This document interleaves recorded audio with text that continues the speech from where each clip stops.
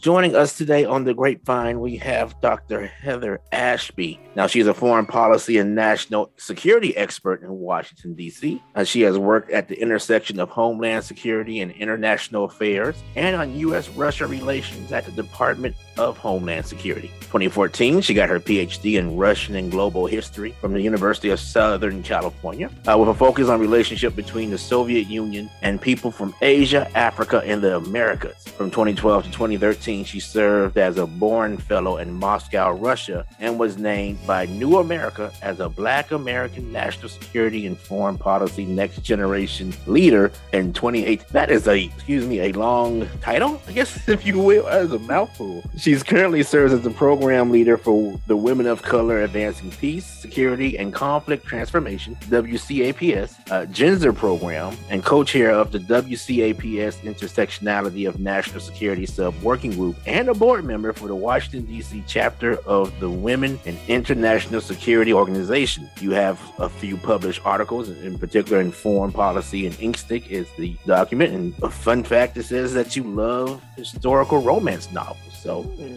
y'all, welcome to the show, Dr. Heather Ashby. Welcome. Yeah, I couldn't be more excited to be here. When I was starting out in grad school, there was no one at all who looked like me. And so now, years later, I see more people in the field, African Americans coming up in Russia studies and looking at Eastern Europe, the Caucasus, and Central Asia. And so now they're getting more of a voice because of social media platforms that allow them to share an alternative view and historical facts than what the dominant narratives are out there. And you know what? We are just finishing Black History Month and entering Women's History.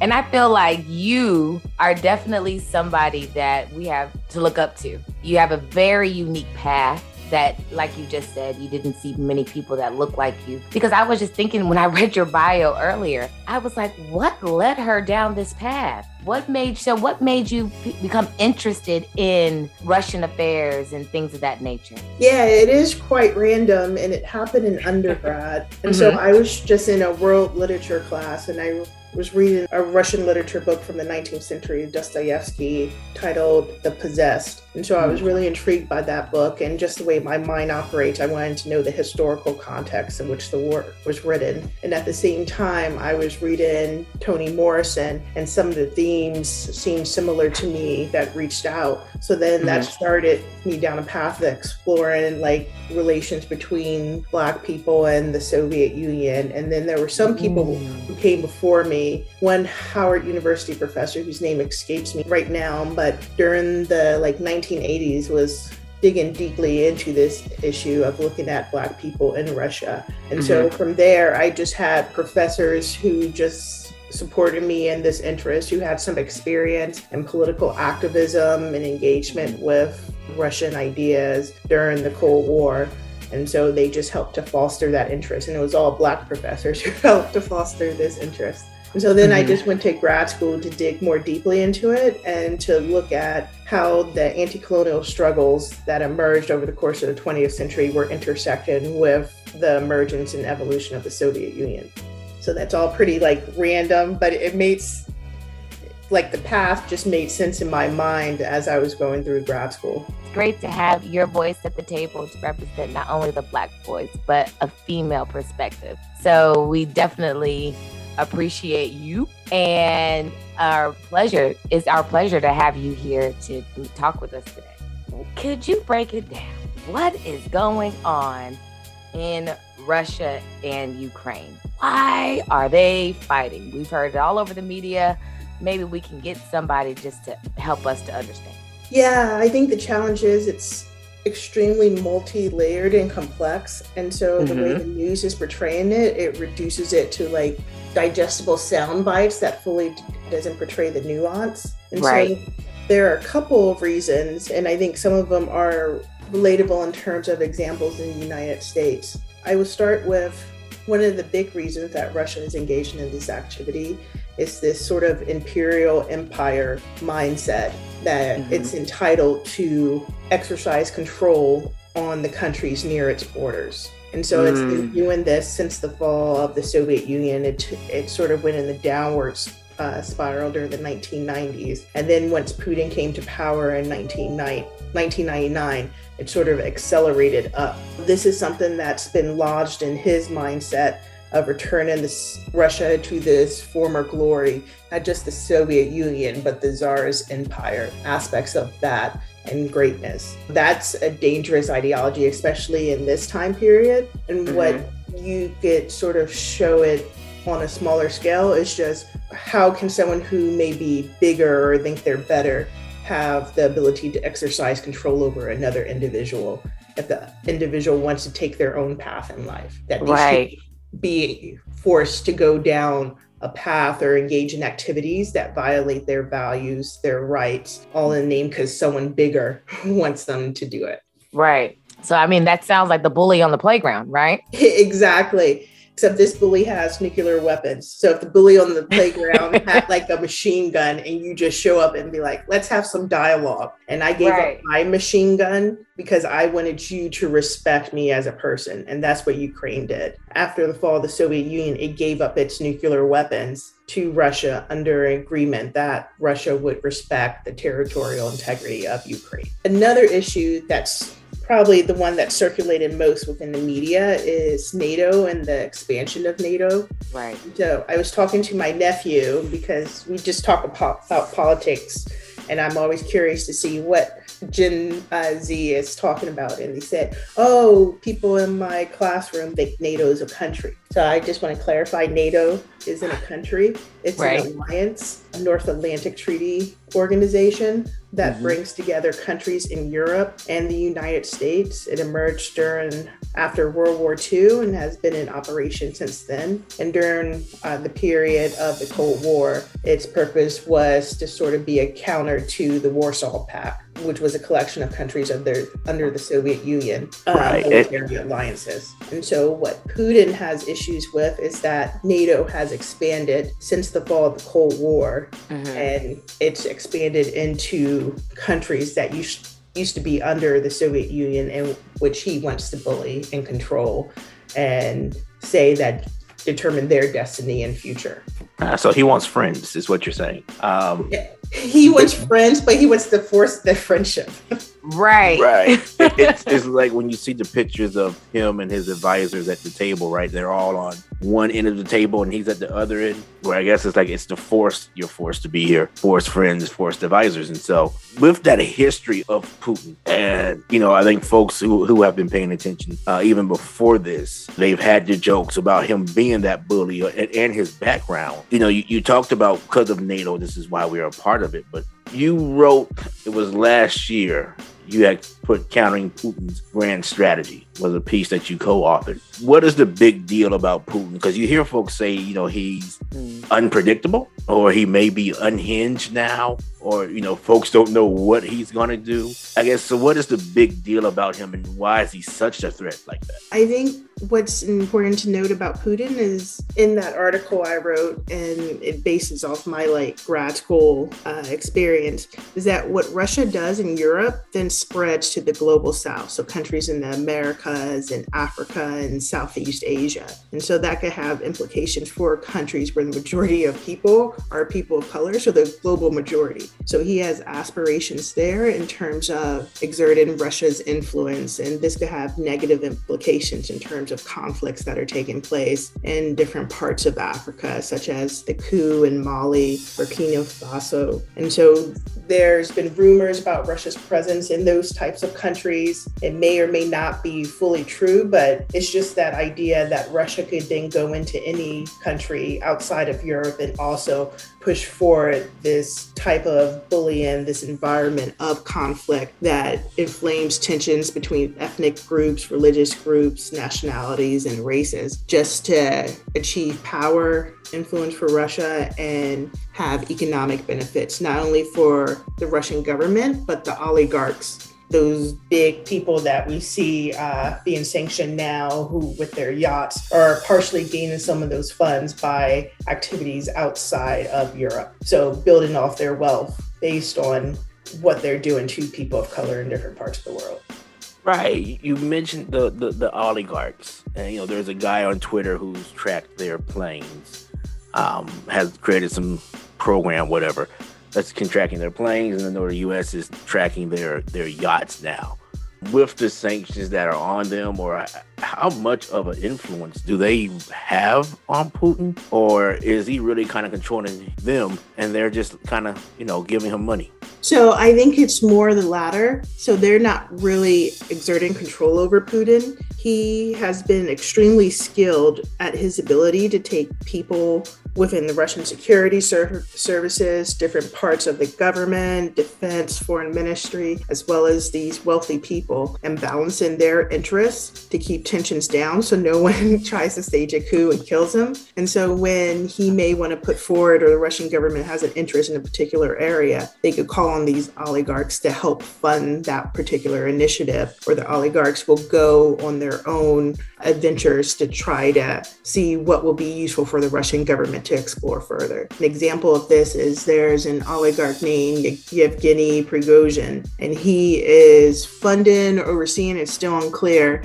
but his money is involved in a private military contractor that's been charged with human rights abuses in the Central African Republic and is popping up all over Africa. And they started out in Ukraine, Syria, and then moved on to Africa. What's going on there is that they are helping to inflame conflicts instead of achieving peace. They're making profits off of mining operations there. And then they're also providing military assistance. That's something that oligarchs operate on their own, and then bring in the Russian government to beef up arm cells, to provide military advisors. And so it's interlinked, but at times the oligarchs could go off on their own. But it's more of staying within the frame of what would be useful for Putin and the Russian state, or aspects of the Russian state. And then with Prigozhin, something that's been very interesting for me and what I'm tracking is how he may have contributed to troll farms in West Africa and the English-speaking countries there that then targeted African Americans with election disinformation during the last election. And so that's why it's also another important reason to track what Russia is doing in different parts of the world and track Putin and his activities, because it could have that more smaller micro view of impacting Black people and other communities of color in the United States. So just so folks are aware, could you explain to them what troll farm is? Because I don't want people thinking that, they're growing trolls out there. So yeah, no problem. So the troll farms are just people on social media. It could be Facebook, it could be Twitter, whose job is to figure out what would sort of cause people to fight and inflame whatever tensions may be going on in a society, and just sit there and post on social media, develop bots who could also do that type of AI work without someone writing out everything explicitly. And so those are the troll farms that were used to target African Americans. And I don't know if you and also our listeners, if they want to know more about troll farm, there is a documentary, and Dr. Ashby, I am your documentary girl here. It's called Agents of Chaos. It's on HBO. It's really good, and it outlines exactly what you were talking about as far as the Russian troll farms, how they've utilized them in other countries, have affected their elections, have divided political lines and divided countries and things of that nature. It is really good, and it's on HBO. So you have to check it out. Yeah, thanks for the recommendation. I love documentaries, so I will get on top of that right away. So I love to hear that you enjoy documentaries. Yes. This is, I guess, one of the other big questions. We've heard about Putin. We know, or we don't. I guess we're learning more and more about his strategy in this particular situation. But we know, but for the most part, his, we're going to call it personality, I guess. And sometimes his frame of mind. And we understand that there is something going on, even if people don't understand the whole grasp of everything. There's issues going on between Ukraine and Russia. So then I guess the most question that I've gotten over and over again is, why are we in this? Like, what's the U.S.? What does it have to do with us? Why can't we just stay out of this? Send them a couple of dollars and just stay out. Yeah, I think that's a good question, and something that various people are debating across the political spectrum, which is great in terms of being in a democratic society, that we could have these conversations so openly. And I think for the United States, there are a few reasons why it's of interest to us. One is that Russia is a nuclear power. You don't get countries with that capability active in conflicts like this so often. It's quite rare once you think about it. You don't have China really invading Taiwan, at least right now, or another country in which a U.S. involvement may trigger and escalate to nuclear war. And so that's a situation that's the context for this, is to make sure that it doesn't escalate to the point that maybe NATO or Germany or France feels the need to become involved militarily, because it would quickly escalate. And Putin has already said in warning statements that there would be the use of some type of force on the Russia side by the likes that no one has ever seen. The other aspect is larger than even nuclear war.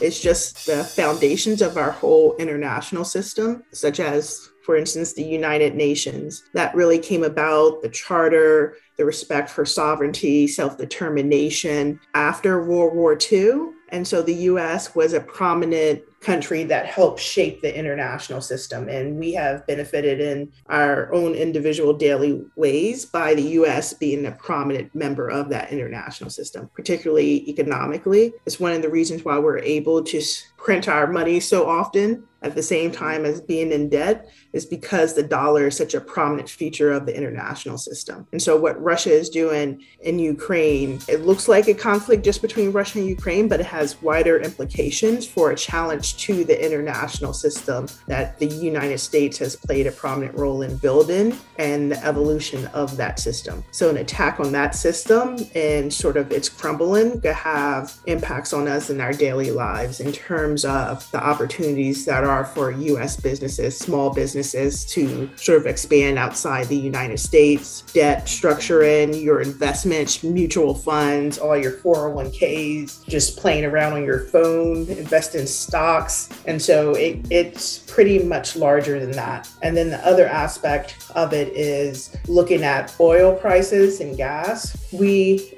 United States imports over 10% of our oil from Russia. And so that gives them a certain amount of leverage in this conflict, because we're still paying for that oil. Europe is still paying for the gas, and other countries are paying for the oil. So they're already funding the conflict through those payments. And so just thinking about climate change is that if we have been building over time to sort of wean ourselves off of fossil fuel, it would have given Russia less leverage over us and in this conflict. So it sort of ties into a variety of things that just not like, oh, NATO shouldn't have expanded, or this is just a small conflict between Russia and Ukraine. It has wider implications for the United States and people in their daily lives and their jobs, their retirement, their futures.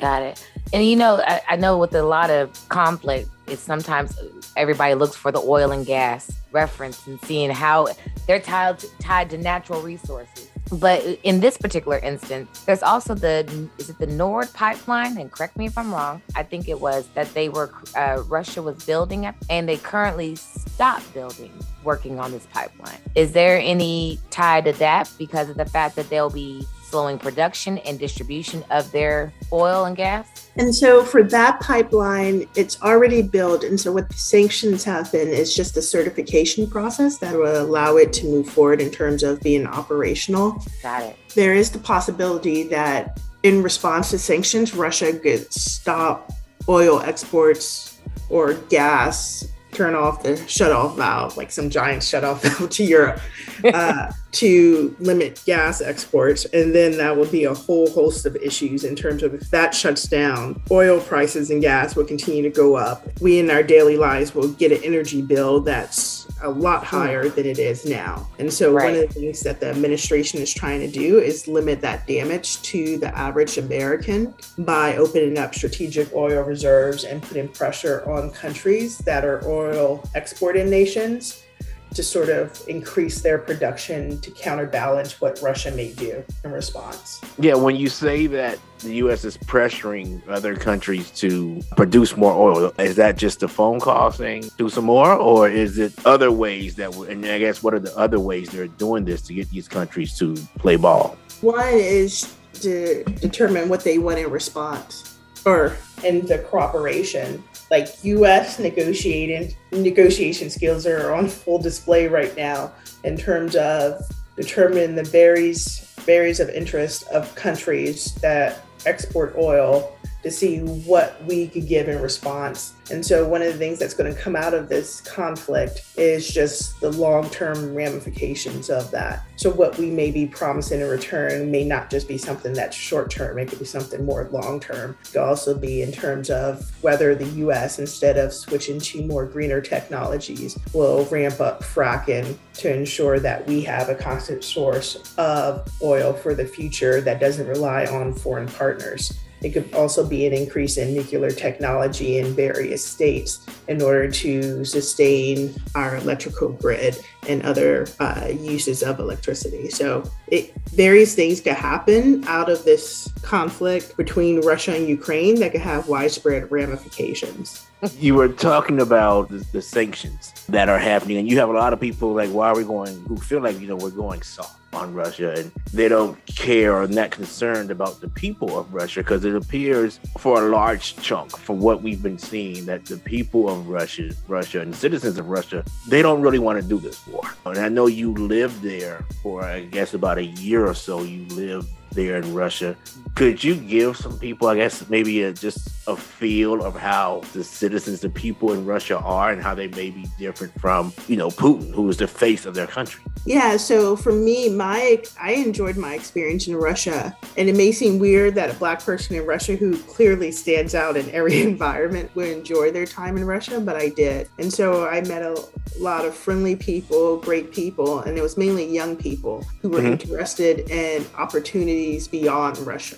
But the challenges of doing that, of having enough money to travel, of moving to another country, of going through the whole visa process was sort of a hindrance for many of them in terms of seeking other opportunities. So it was that interest and being more open to the West and the United States in particular, from my experience, that I don't think we fully took advantage of, because shortly after I left there, then it was Russia invaded Ukraine for the first time of the 21st century. And then sanctions came down. And then a lot of the exchange programs that are key to facilitating that type of dialogue, interaction with people on the ground in their daily lives between Americans and Russians just were cut off. And so then you stop opportunities for young people on both sides to get to know each other, to experience each other's culture that could serve as a foundation for future cooperation, because who knows where those people may end up in the future. And so that was a challenge. And one thing I always found funny while being in Russia is that people would stop me and ask me for directions. And I was like, out of all the people who are walking by, you find the one Black person and ask me for directions in Russian. And so I couldn't get over that fact. So that was the type of environment I encountered in Russia. It may be much different now, given the whole environment and the constant propaganda that's anti-West, anti-United States. Right. But I think there are a lot of young people in Russia, millennials, Gen Z, who want other opportunities, who don't want to participate in this war. But the way that Putin has over time, but particularly in recent years, crushed civil society in such a brutal manner, it's just that if you can't have independent media now without its label being foreign agent, and even if they are labeled that, they could still be arrested. They'd be tried on trumped up charges. And so even having the ability to have this conversation could be subject to intervention from security services. So it could be like the FBI right now coming in and telling us that they don't like what we're talking about, arrest us, and we can go to jail for whatever time period you think would be useful to send a message to your friends and your families not to engage in these type of conversations. Right. And so in his State of the Union speech, President Biden announced that they would no longer be allowing Russia planes to fly in U.S. airspace. So you talk about the sanctions, and you're talking about the young people who are there and how they are, interested in what's happening over here. How is that going to impact, I guess, this situation, and why make that move when you may have some people say, well, just because if I can't come from Russia, maybe I can catch a plane from Russia to France or somewhere and still come over to the U.S.? Yeah, I think the challenge is what Biden is trying to balance, and what we mentioned is like people don't think he's going harder on Russia, while others are like, you need to be recognized that if you push Russia to the extremes, Putin may respond in a very bad way with powerful weapons that may not even be nuclear towards Ukraine. And so I think the administration is trying to strike a balance, but in imposing sanctions, it's very difficult not to have that trickle down to the everyday impact over citizens. And I think the administration is making a trade-off that to stop this war in the short term, they're willing to take the long-term cost of possibly having these young people not have favorable views of the United States or the West. I'm sort of split on whether that will happen,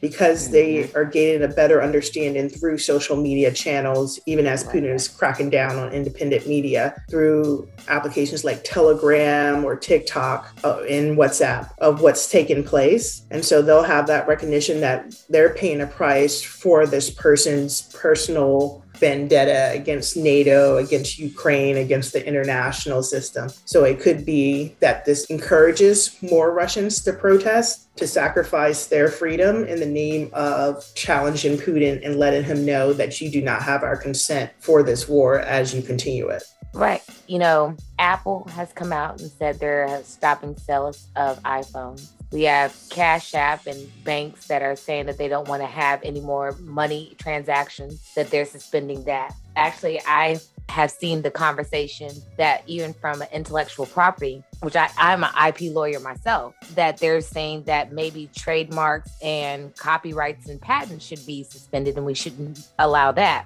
I feel like it's a balance between, like you said, that people being penalized for one person versus is this going to be effective to really stop the fighting, if you will? And would this be an effective sanction to help reach the goal that Biden would want to accomplish? So, I mean, what are your thoughts as far as business-wise, cutting off that, I guess, that bridge, if you will, between here and Russia?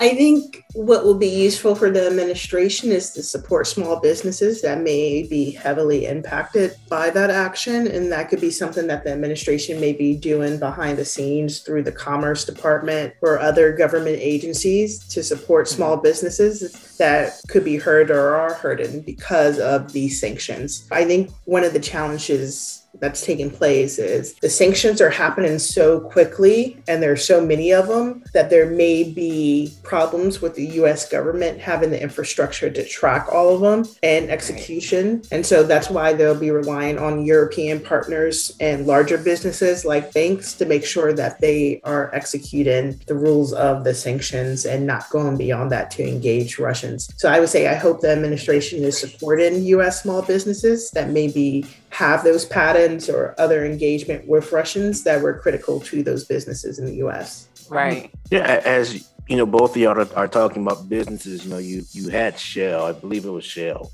who's pulled out of Russia as well, or they were invested, and I think they were getting, was it like 13 billion, I believe is what it was, 13 billion, crazy amount of money from that. And they've withdrawn and say, yeah, okay, we can't participate in this. I know the soccer, I believe it was FIFA, they've suspended stuff going on over there in Russia. One of the tournaments was supposed to be there. And even, it seems like a lot of the world, you know, you even had Switzerland, who is, you know, notoriously neutral when it comes to anything, even getting engaged. So it seems like the world is against what's happening right now. Is that a feeling that y'all have been seeing or witnessing? And I guess why is that? I would say that what's been unique about this war is that it's playing out in real time on social media. So people, even if some of the videos aren't accurate, are still feeling like they are witnessing the violence that's taken place and they need to do something, and the US needs to respond and other countries need to respond. And so that's been one of the factors motivating this push by organizations, big companies and governments to respond, is because they're being pushed by their citizens in various countries to support the Ukrainians. I would caveat in terms of the idea of it's global. I think being within the United States and our connections to Europe, It looks like it's global, but a lot of countries in the global south are facing challenges in terms of whether they support the US perspective of pursuing sanctions or whether they will just abstain and just say, hey, just do dialogue because we have our own problems to worry about and we can't get involved in this. And so there's been different reactions and outside of the United States and Europe to this. That's worth considering, but it's not receiving enough traction because it interrupts the narrative that it's the whole world that's supporting Ukraine right now. Right. But also, even some of those videos have been of Africans that were living in Ukraine and that were trying to leave the area and were either being denied or being pushed back. Have you heard anything as far as what's going on? And, a lot of people are calling it racism at the border of them trying to escape. Is that what you're seeing as well? Yeah, I would put it within the larger context of a process that's been going on ever since the Syria uprising that triggered the civil war, our war in Afghanistan, the bombing of Libya that then pushed all these migrants from the Middle East, North Africa to Europe. Mm-hmm. And so what I see now with Africans being stopped at the border is part of that bigger picture, because what hasn't received enough attention since that initial wave in which we saw a lot of people from the Middle East and North Africa going on boats, dying in the Mediterranean or walking by foot by hundreds of miles, is just that there's a lower scale migration still going on from those conflict regions. And so that's meeting up with this Ukraine refugee crisis, and now as well with Africans wanting to leave Ukraine and possibly other countries in the region for fear that Russia is going to expand its type of military operations. So I think it's within a broader context of Europe having challenges accepting all these diverse immigrants and migrants who are coming to their borders. And a lot of it's hidden in Eastern Europe, which you have more conservative parties over there. And some of them, like Poland and Hungary, have been called out by the European Union for their democratic backsliding. And those are some of the countries in terms of Poland where these African migrants are going right now. To make sure that we understand, it's more, like you said from the beginning, there's more underlying things with this situation that is going on that we don't necessarily understand. And I think that is really some great insight. I'm not saying that everything has been handled correctly from from what the sound bites that we see, we'll put it that way. But also there's more movement going on than just the people that are trying to flee Ukraine itself. Yeah, it's a lot. So it's a lot of issues that have been building in Europe, building between the United States and Russia, the West and Russia, the conflicts that have been taking place that allow people to then migrate to Europe, to take boats to Europe, that are all converging together through this conflict. And so that's why it's becoming so multifaceted, multi-layered and interconnected. And that's why you see the way the governments are responding, because they see this urgency, not just with Ukraine, but so many other factors that are overlapping with it. Gotcha. Yeah, so we've seen countries like China and North Korea who, for the most part, they haven't taken a stance. China released their message at the very beginning that wasn't necessarily in support of the war, but was saying every country should be able to decide their borders, which it seems like is trying to toe that line of do whatever. Should we be concerned about how they haven't taken a stance yet, knowing that China is one of the allies of Russia? They've worked together, and Putin has worked hard to make relations happen in North Korea. Do you know if there's been any talks with these governments to indicate their stance, or should this be a concern as you talk about, we don't want to come down with too heavy of a hand and do too much? Would you say those two are factors into the concerns? I think so, because in terms of your question and looking at the broader picture, there are the potential ramification that could ripple through the international system that would then trigger other countries to respond in ways to a situation that they're involved in, a conflict that could then trigger more widespread humanitarian crises and conflict challenges. For instance, China and India have been locked in a dispute over a region of their border for decades. And so one fear is that if the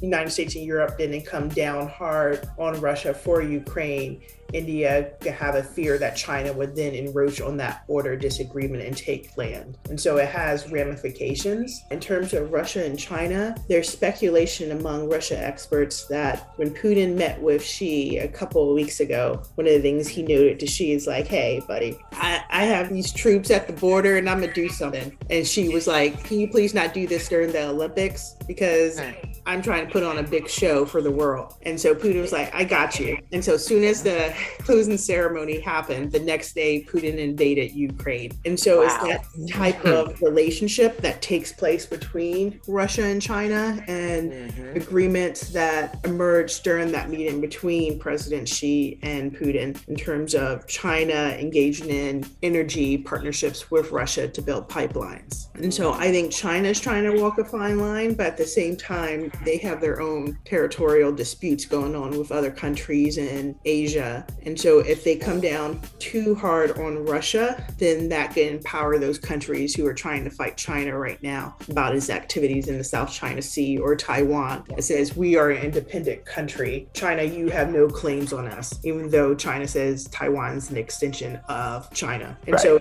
that type of ramifications that could play out, especially since there are concerns in the government, Washington, D.C., about China being this challenge for the United States in the future. And so there's not that much attention on China, its conflicts, its challenges with other countries, particularly Australia. People forget about that. Australia has its own issues with China that's been playing out, but we haven't been covering that. And so it has widespread implications, that relationship between Russia and China, for other types of activities they may engage in terms of supporting each other without being explicit about it, abstaining with votes in the UN or supporting resolutions. So it's something to definitely watch in the short term, but also long term, of how those dynamics play out. Yeah, because it's interesting. Australia is kind of dipping their toe into this as well, as they're sending aid to Ukraine, whether it's, I believe, some weapons and food and what have you. And so, as you mentioned, how they have their beef, if you will, with China, it makes you wonder how, could that trigger China saying, well, we're going to do something too. Since you stepped your toe in it, we will too. Well, they're already doing something, because they have the Navy ships that were starting to encroach on the Australian border. I've been watching them. Right. Well, I meant as far as Ukraine, saying, we're going to go ahead and help out Russia in a way. So I would just say, and then if China engages in more activities that we don't like, it's harder to do sanctions because of how integrated they are into the global economy, how they make so much of what we use in our daily lives. And then if it's Taiwan makes one of the largest exporters of semiconductors, so those chips that go in everything that we use nowadays. Oh yeah, COVID taught us where we get our stuff from, and how stuff can shut down, how we're so connected globally. I think one of the lessons from COVID was that, and if I remember correctly, I know it was for a while, China owns a lot of our debt as well. So I know that's always played a role in how we interact with China, because they can call for a bill anytime they feel like it. Yeah, there could be a collection agency tracking us down, looking for their money. I'm not going to say any names, but we had a former administration that was impeached regarding the situation in Ukraine. They have recently come out and said, hey, if the Trump administration was still in place, we wouldn't even be in this situation. Do you think that's necessarily true? I kind of think so, but in the way that Trump was so unpredictable that Putin may have been unsure of how Trump would have responded if he engaged in this type of activities. Like, Trump could have escalated it on social media. It's like, if you do this again, we're sending nuclear weapons out. So then you get into this back and forth that could be quite scary for all of us. And so in that sense, the unpredictability of Trump could have played in the U.S. interest. But I think in general, Putin had his sights set on Ukraine. This is something that goes back decades. It's in his mentality in terms of the way he views Russia and the region, that it was going to reach a head at some point. It's like sort of marching towards it. And we made decisions along the way, the United States and Europe, not to respond to Russia's acts of aggression in a more aggressive way with like higher level sanctions than what took place after the first invasion of Ukraine in 2014. As you mentioned that, and I know you're a history person, this is kind of the first time that I've seen in history and studied in history where you've had former leaders or people in leadership praising somebody who we aren't cool with, and they're openly doing it at different meetings, different conferences, interviews. It seems like, I don't even know what my question is really, but it seems like they're gassing up Putin's ego, which definitely doesn't need to be gassed up. But we know that, as you talked about, a state-run TV over there in Russia, that they are quickly taking clips from news shows here, or not even a news show, but a show that comes on a news channel here, or other clips people are saying, praising Putin and saying, look, this is why we're right in what we're doing.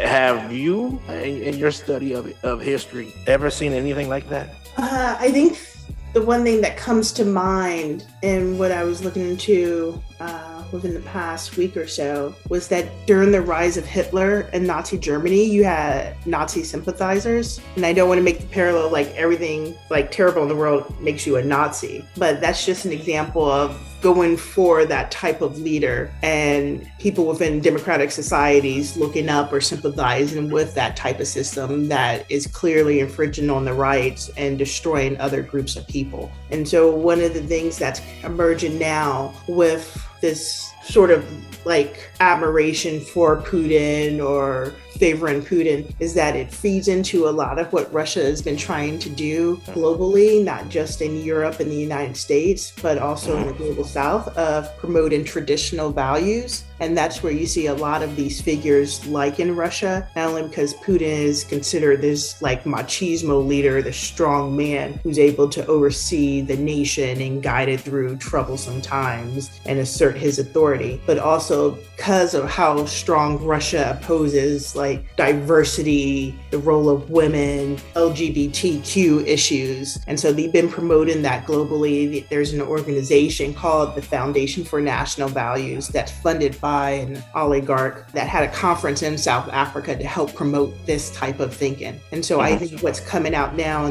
for these different types of leaders, media figures, is feeding into that idea of traditional values of there's a set role for a man, there's a set role for a woman within a family, and this is how society should operate based on those principles, based on the challenge to diversity, based on the challenge to understand that people from different backgrounds, races, ethnicities, religions have a right to be in power, to vote for their leaders, to be visible. Right. And it's interesting that you mentioned, the Nazi sympathizers or even Nazis, because part of what Putin puts out in his propaganda, right, is he's fighting Nazism that's happening in Ukraine. Of course, this is a place with their president has Jewish background. And it seems to be the complete opposite of what you just described, right, with their views. And so is this just a way of Putin trying to, I guess, pull more wool over the world or the global eyes of, look, I'm not doing war, I'm fighting Nazis? Yeah, and I think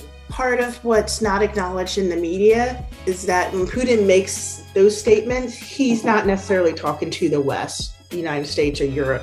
He's talking to a Russian audience and trying to sell his war. And while he doesn't need the full support of the Russian people based on his actions on clamping down on civil society, he would still have like some ways that the society embraces and legitimizes what he's doing. And the other aspect is he's up for election in 2024. And so building on the road towards that, in order for him to remain in power, he has to constantly have some parts of the population see him as a legitimate leader. And so these arguments are helping to build that sort of legitimacy for the Russian public.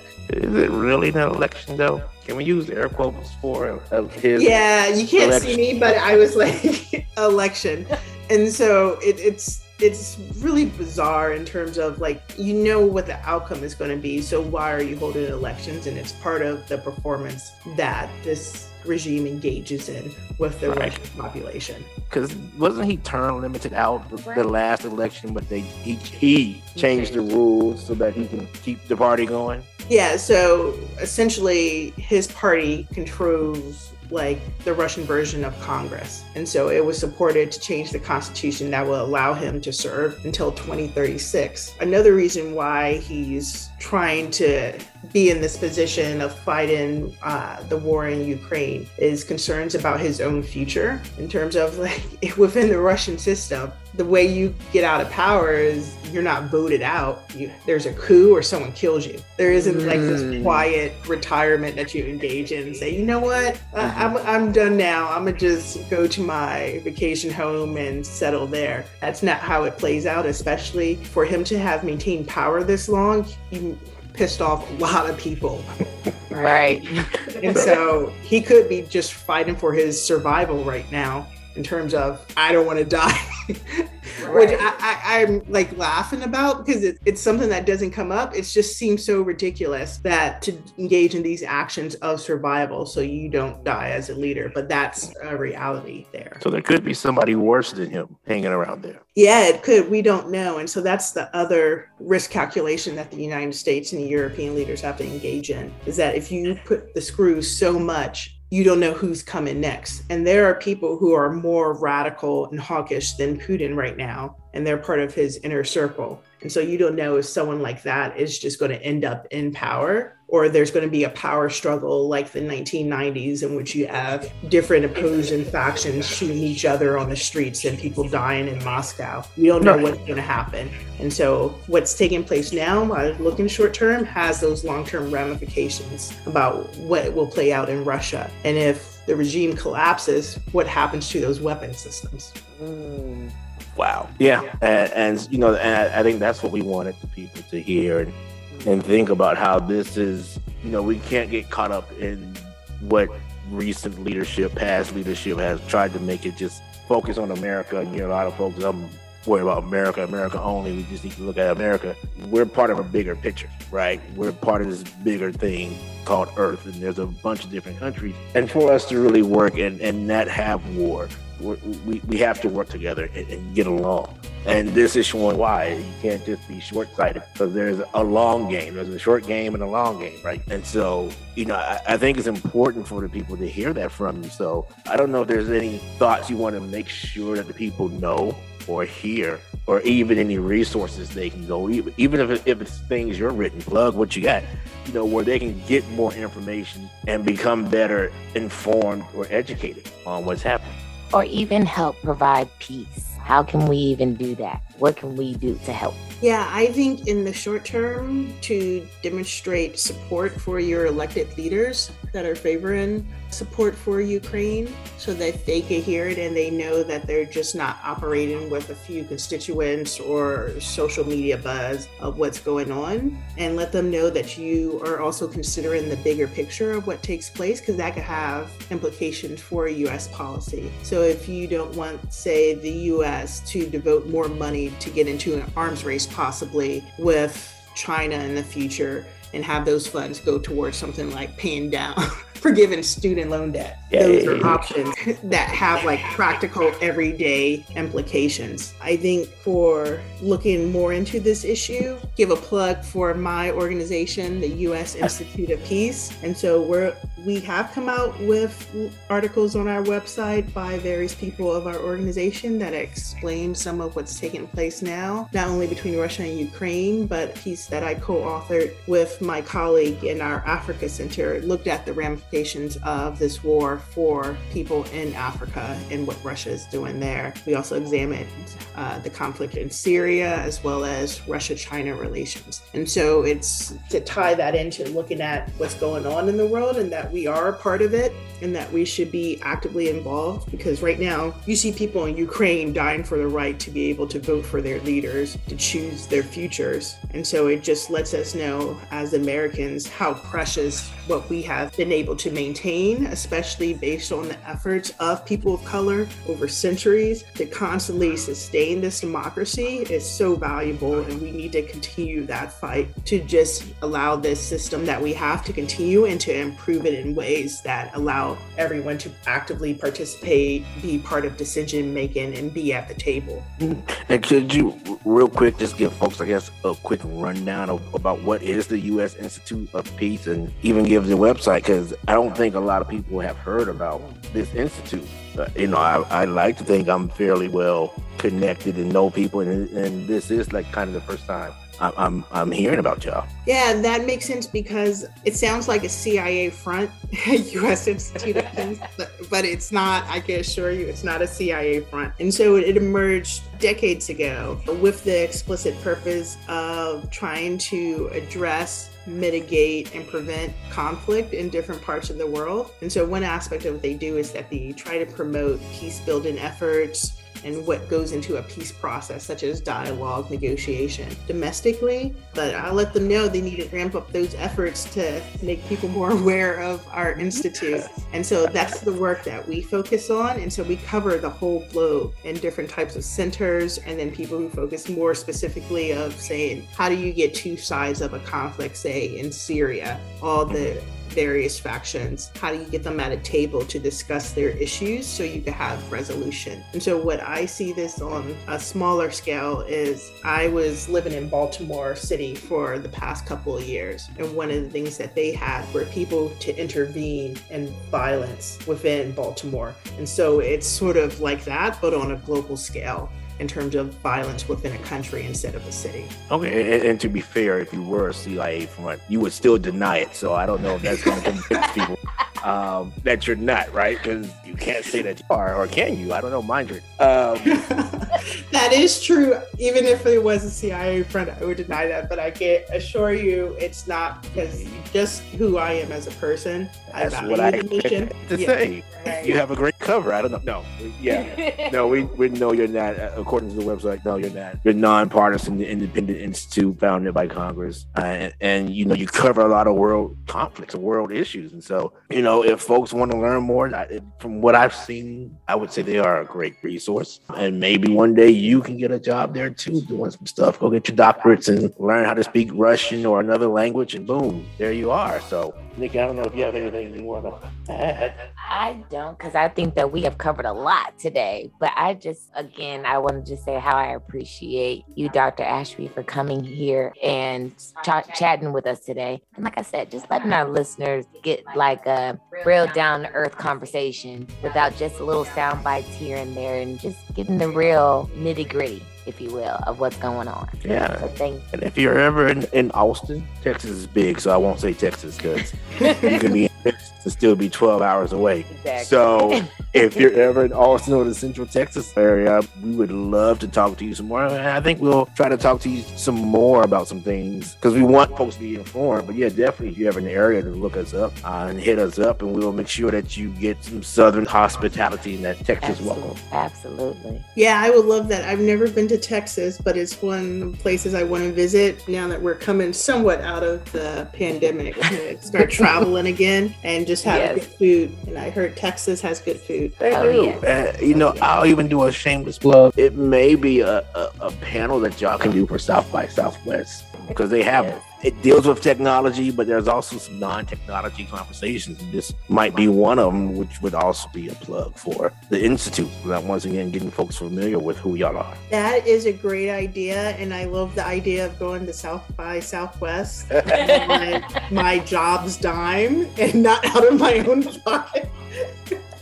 Right? Don't we all? Don't we all? Yes. But definitely thank you for this. Yeah, thank you for coming on and talking to us about this, talking to the community about this. You know, this is very important for our time, as well as very scary for our time, with folks, like you said, not knowing what Putin will do next. You know, I think these are conversations more of us need to have, especially in the Black community, and understand how this is widespread and how it touches us. Because if war pops off, you know, there's a lot of us that's in the military that can be impacted, people who look like us who will be impacted one way or the other. Yeah, definitely. And so I've been extremely happy to have received this invite and to talk today. It's been so much fun, and I appreciate the invitation, and happy to provide additional information in the future if needed. I'm not sure how long this conflict will go, but it's going to continue to evolve, at least in the short term.